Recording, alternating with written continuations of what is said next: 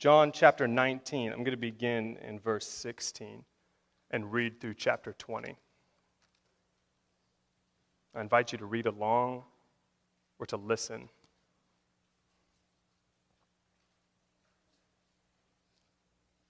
John chapter 19.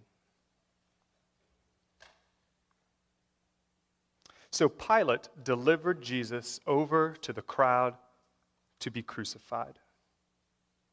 And they took Jesus, and he went out bearing his own cross to the place called the place of a skull, which in Aramaic is called Golgotha.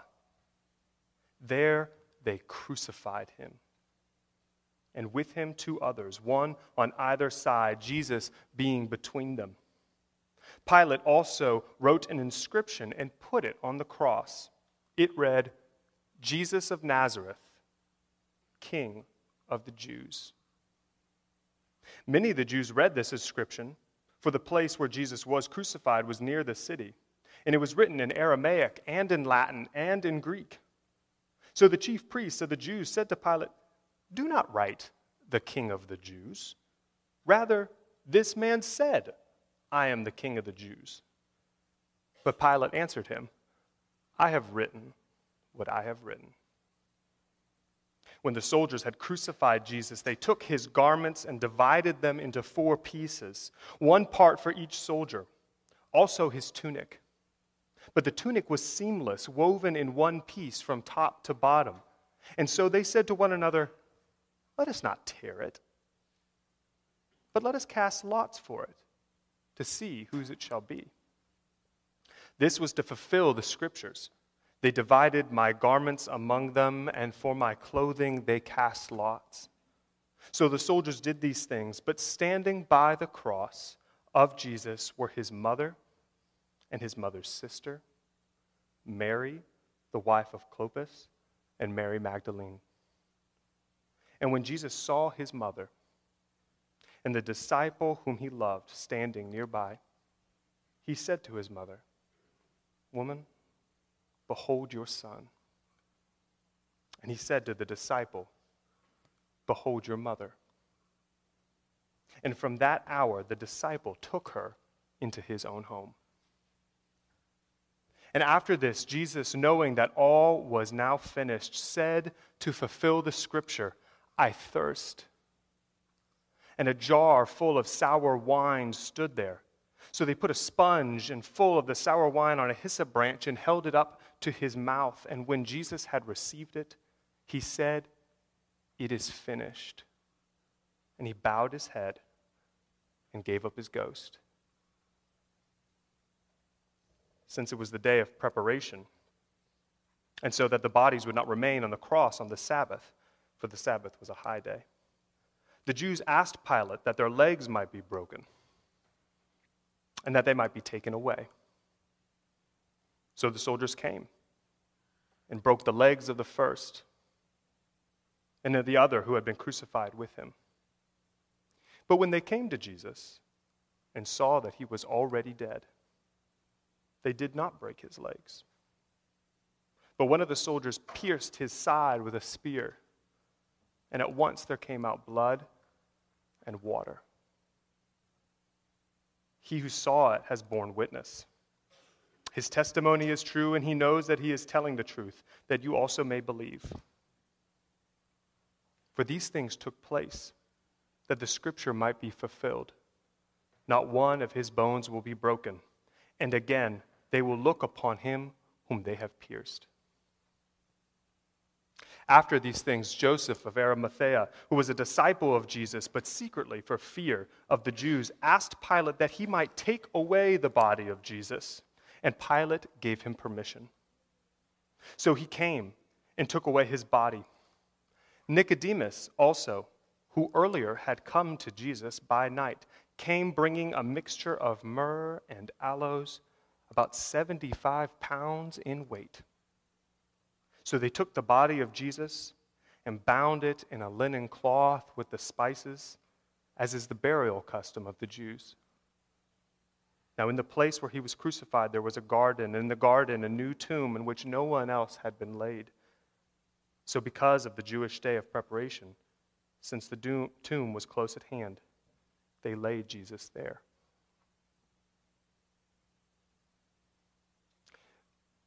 But now, on the first day of the week, Mary Magdalene came to the tomb early, while it was still dark, and saw that the stone had been taken away. So she ran and went and told Simon Peter and the other disciple, the one whom Jesus loved. And she said to them, "They have taken the Lord out of the tomb, and we do not know where they have laid him." So Peter went out with the other disciple, and they were going together toward the tomb. Both of them were running together. But the other disciple outran Peter and reached the tomb first. And stooping to look inside, he saw the linen clothes lying there, but he did not go in. Then Simon Peter came, following him, and he went into the tomb. He saw the linen clothes lying there, and the face cloth, which had been on Jesus, at a place by itself, folded up. Then the other disciple who had reached the tomb first, he also went in, and he saw, and he believed.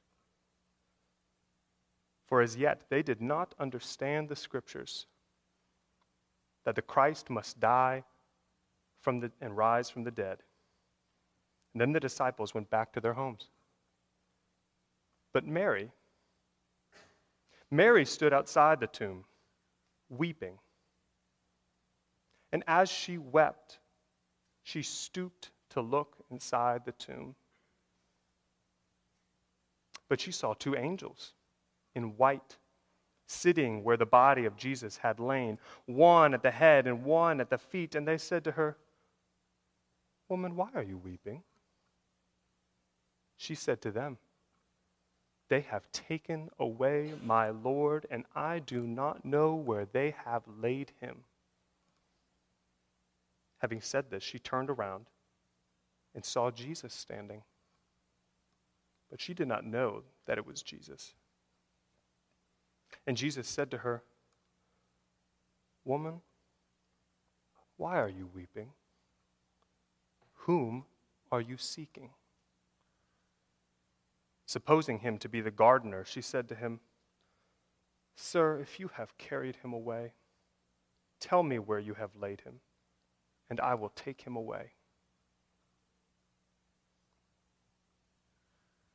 And Jesus said to her, "Mary." She turned and said to him in Aramaic, "Rabboni," which means teacher. Jesus said to her, "Do not cling to me, for I have not yet ascended to the Father. But go to my brothers and say to them, I am ascending to my Father and your Father, to my God and your God." So Mary Magdalene went and announced to the disciples, "I have seen the Lord," and that he had said these things to her. On the evening of that day, the first day of the week, the doors being locked where the disciples were for fear of the Jews, Jesus came in and stood among them. And he said to them, "Peace be with you." And when he had said this, he showed them his hands and his side. And then the disciples were glad when they saw the Lord. Jesus said to them again, "Peace be with you. As the Father has sent me, so I am sending you."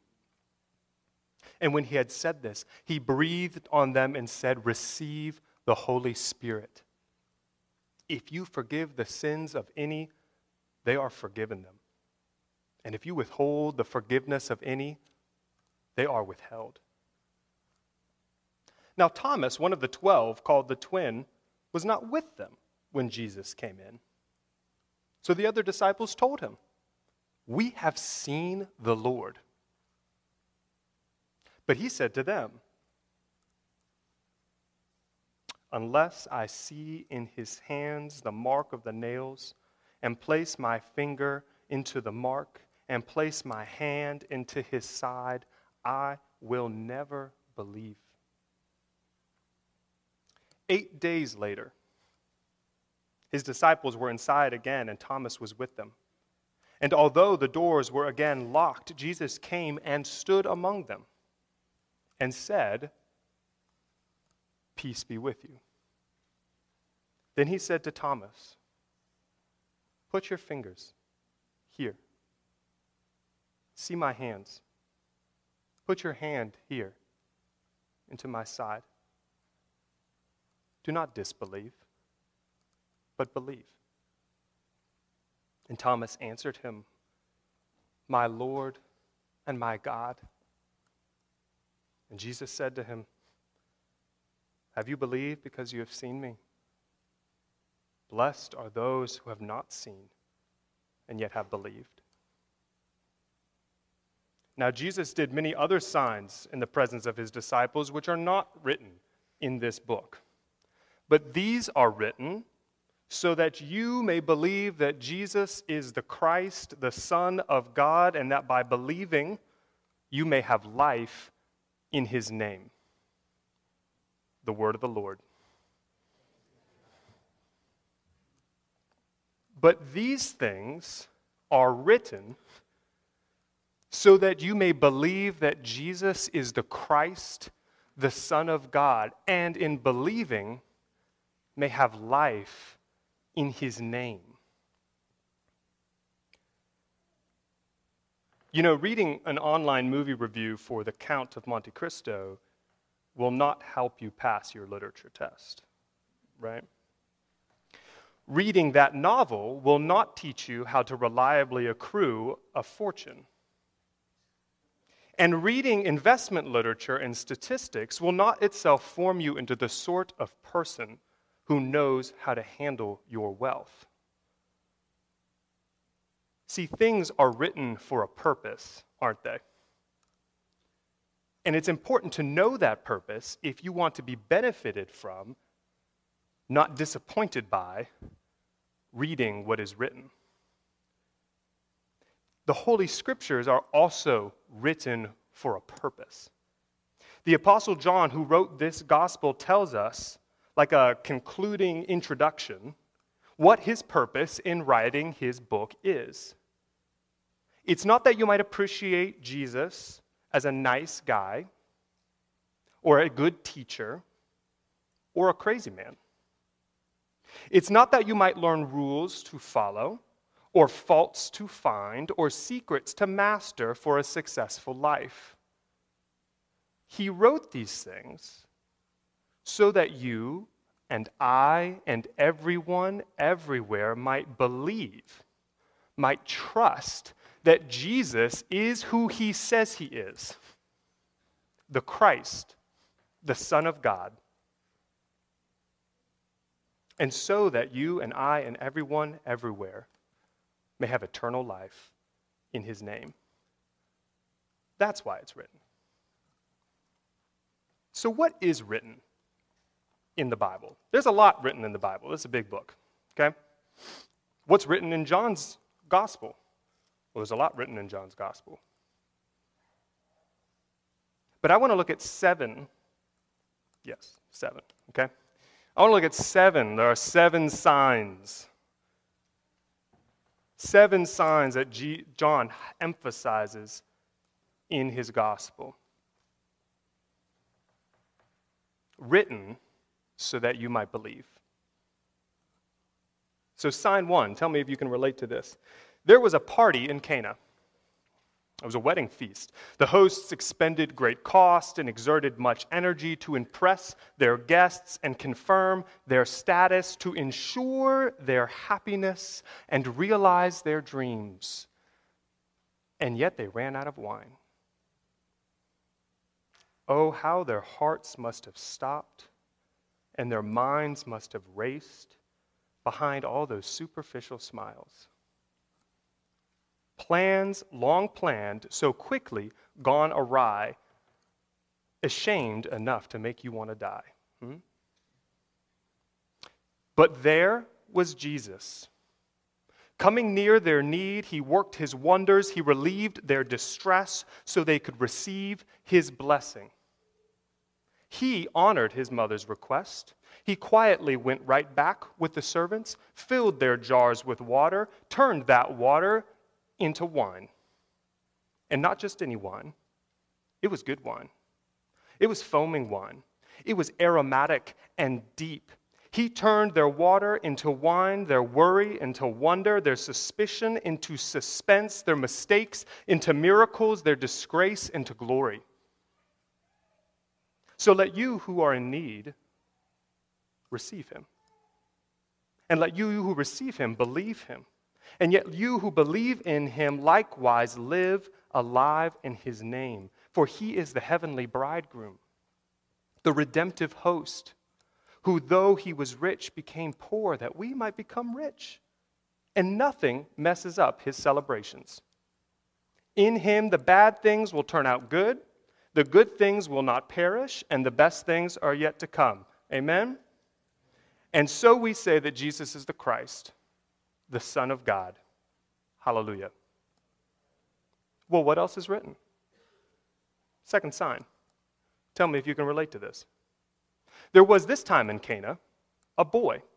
He was on the verge of death, immobilized by illness, no leaping, no laughter. Whose suffering was greater? His pain in his body or the anguish of his parents? How deep the Father's love for him, and yet how impotent to save. In anger and grief, he cried for help to the God, his Father, who seemed so absentee. But there was Jesus. He came near his need and worked his wonders. He relieved his distress so he could receive his blessing. He pitied the Father's plea and the Son's plight. All he had to do was say the word, "Go," and your son will live. The man believed, was not deceived. That very hour he found that the fever was gone and his son was not. He found his fears were gone, but his faith was not. He found he was powerless to save, but Jesus was not. So let you too, who are in need, receive him. And let you who receive him believe him. And let you who believe in him live alive in his name. For he is the very image of God, whose heart wrenches and laments his children's suffering in sin and in misery, but whose word has power over every disease, over every addiction, over every affliction, over every disaster, over every demon. Nothing can stop him. He is open to all who come to him without prejudice and without price. Amen? And so we say that Jesus is the Christ. You're going to have to learn this, okay? Jesus is the Son of... Hallelujah. You're going to get it by the time we go through. We got more of these. So what else is written? Sign 3. Tell me if you can relate. There was in Jerusalem a pool called Bethesda, where laid poor folks with every manner of disability. Some were blind, some were lame, waiting in vain to be healed. One was there for over 38 years. 38 years. How long had he languished, undervalued, unseen, and overlooked? Did he believe that he was worth nothing? Was it now grafted in his mind that there was no grace? Was his heart hardened, I wonder, past any hope? But there was Jesus. Coming near his need, he worked his wonders. He relieved his distress so that he could receive his blessing. He truly saw him. He asked the man, "Do you want to be healed?" Not, "Do you need any help?"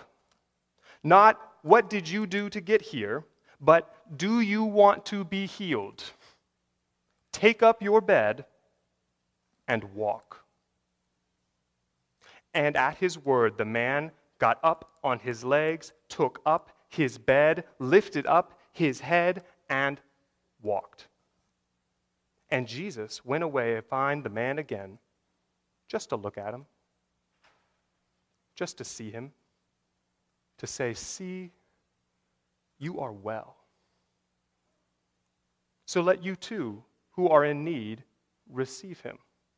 And let you who receive him believe in him. And let you who believe in him live alive in his name. For he is the physician of the sick and sickness, of sin and sickness alike, come to see the unseen and give dignity to the dirty, who does not lose any whom God has given to him. No, he loses not one, but lifts them up out of any affliction, out of even the grave. He is the face of the Lord who shines upon us and is gracious to us. Amen? And so we say that Jesus is the Son of, that's better, hallelujah. We got more practice. What else is written? Sign 4. Tell me if you can relate. There was gathered in a field by the Sea of Galilee a large crowd of folks. Some were sick, they were desperate for healing. Some were intrigued, wondering at the reports of this man. Some were annoyed, and they were seeking answers to the crowd. Some were cynical and doubtful that there were answers to be had. But they all were hungry. Hungry in body, hungry in soul. And what can truly satisfy the craving soul? But there was Jesus. Coming near their need, he worked his wonders. He relieved their distress that they might receive his blessing. He fed their emptiness as if from himself. He accepted a boy's small offering, gave thanks, broke the bread, and from little crumbs made a great feast. He sent his disciples out like waiters, ministers of the gift, distributing abundantly. He even gathered 12 basketfuls of leftovers after all had eaten their fill. So let you likewise, who are in need, receive him. And let you who receive him believe in him. And let you who believe in him likewise live alive in his name. For he is the good shepherd who makes us to lie down in green pastures and leads us beside still waters, who restores our souls, who prepares a table before us in the presence of our enemies and our emptiness, who is himself our bread and our Passover lamb. Amen? And so we say that Jesus is the Son of. What else is written? Sign 5. I promise I probably won't do 7 points again in a sermon, but I like it, okay? Sign 5. Tell me if you can relate. There was later on that same sea a boat with a boat full of disciples. The sky was dark and the sea was rough with high waves from strong winds, making vain their rowing and inundating their hull with water and their hearts with fear. As such storms at sea or in life crash capriciously round about, are not even our protections plunged beneath our panic? For what salvation is there for the capsizing? But there was,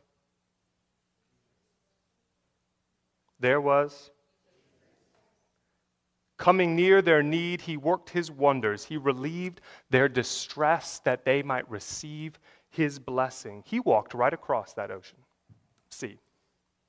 He came near the boat undeterred and entered it untroubled. He entered into their anxiety. He endured their calamity.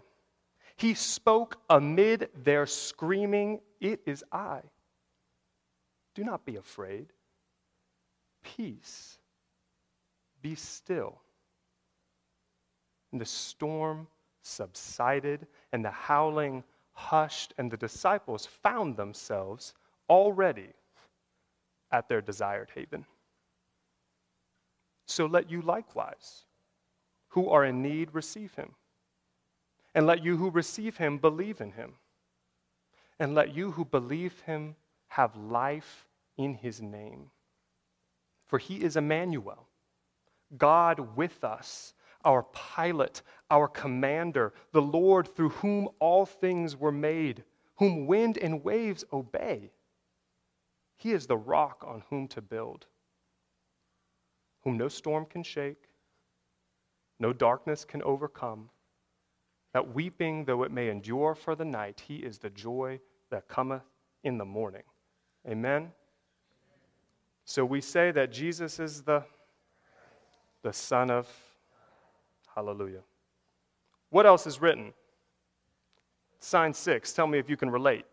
There was outside the temple a loud noise, shouts and slurs surrounding a woman being dragged out into the street. She was caught in adultery, red-handed. An offensive stain to be dispensed with without mercy. Heated eyes already honed in to cast stones in their hand, for shame always burns the brightest and easiest target, doesn't it?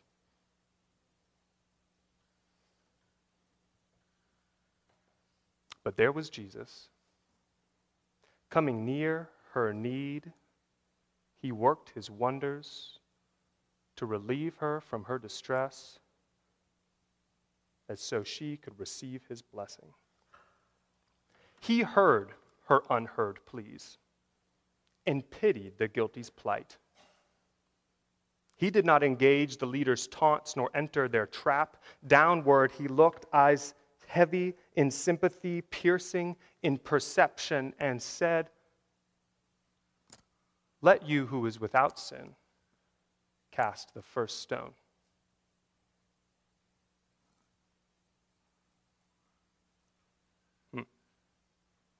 And one by one they dropped their stones and left her there alone by Jesus, unharmed, uncondemned, forgiven, and freed. So let you who are likewise in need receive him. And let you who receive him believe in him. And let you who believe in him, I've said this 5 times, live alive in him again and anew.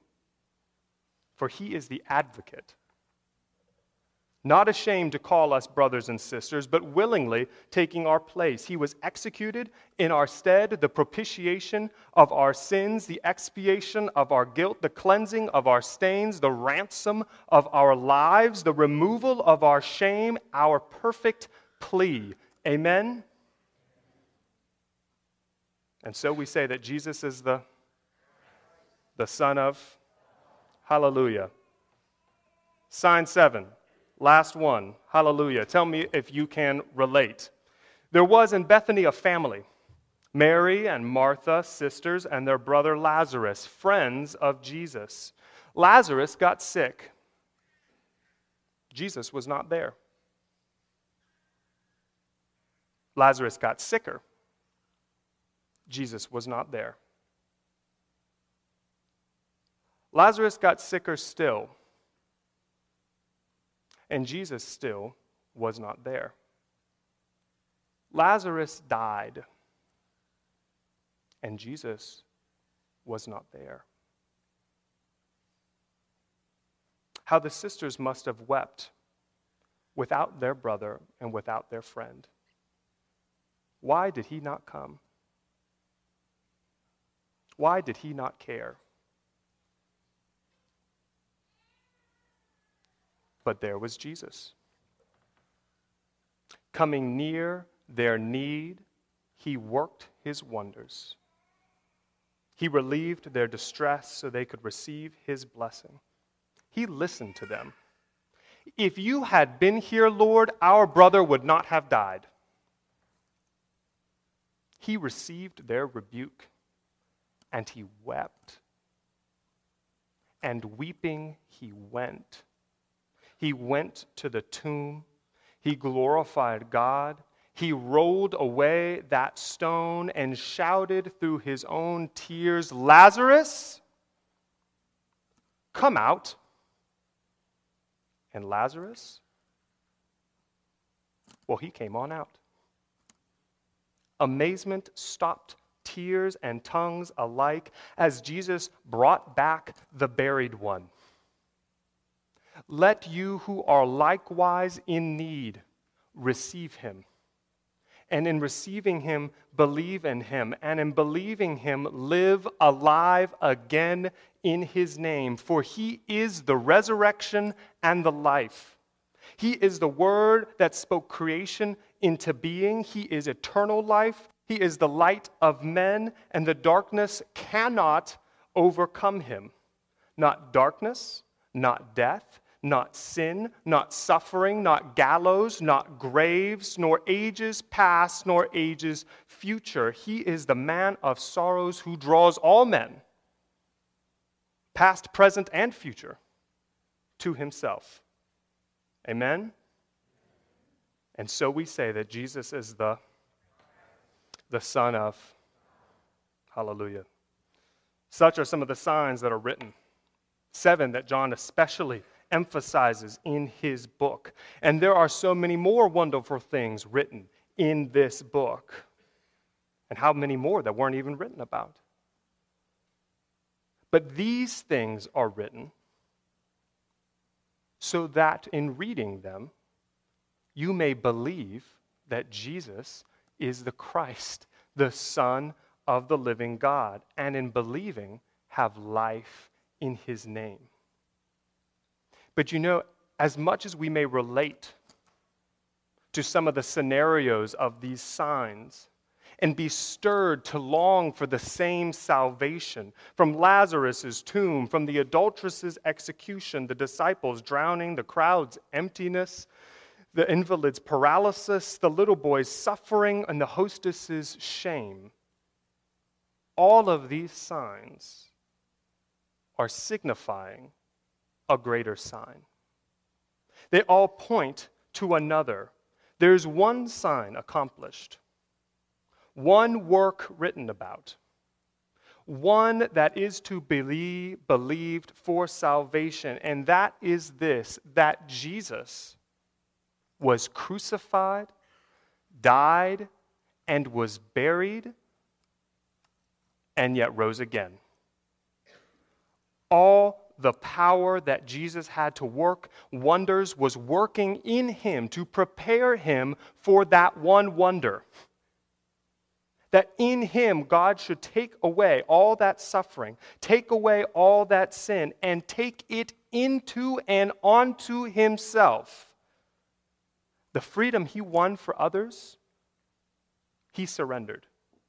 The suffering he healed in others, he suffered. The guilt he took away from others, he incurred.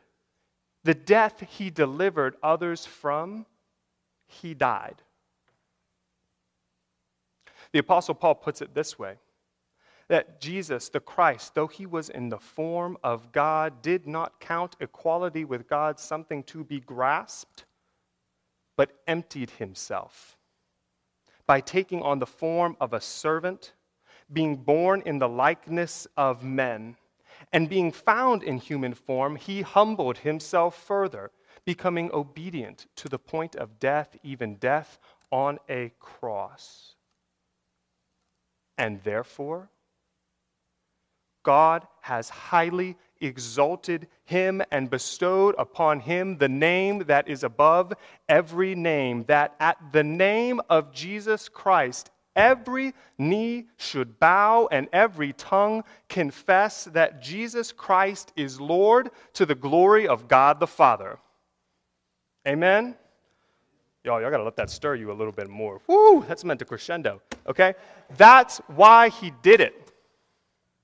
That's why he did. Not to stay humiliated and dead, but to rise exalted, alive. He didn't just die for your trespasses, he rose for your justification. He didn't just cancel your debt, he granted you his inheritance. He didn't just share your suffering, he shares his abundant eternal joy. He didn't just redeem your name, he gives you his own. And at his name, every knee shall bow and tongue confess, whether you believe it or not, whether you receive him or not, you will see him coming to finish all that he's begun. And to you who would humble yourselves, to confess that you are needy, and to receive his help, and to bow to his name, Jesus himself will lift up your face, pick you up, wipe away your tears, raise up your life, embrace you in joy, and welcome you into life. You bow so he can pick you up.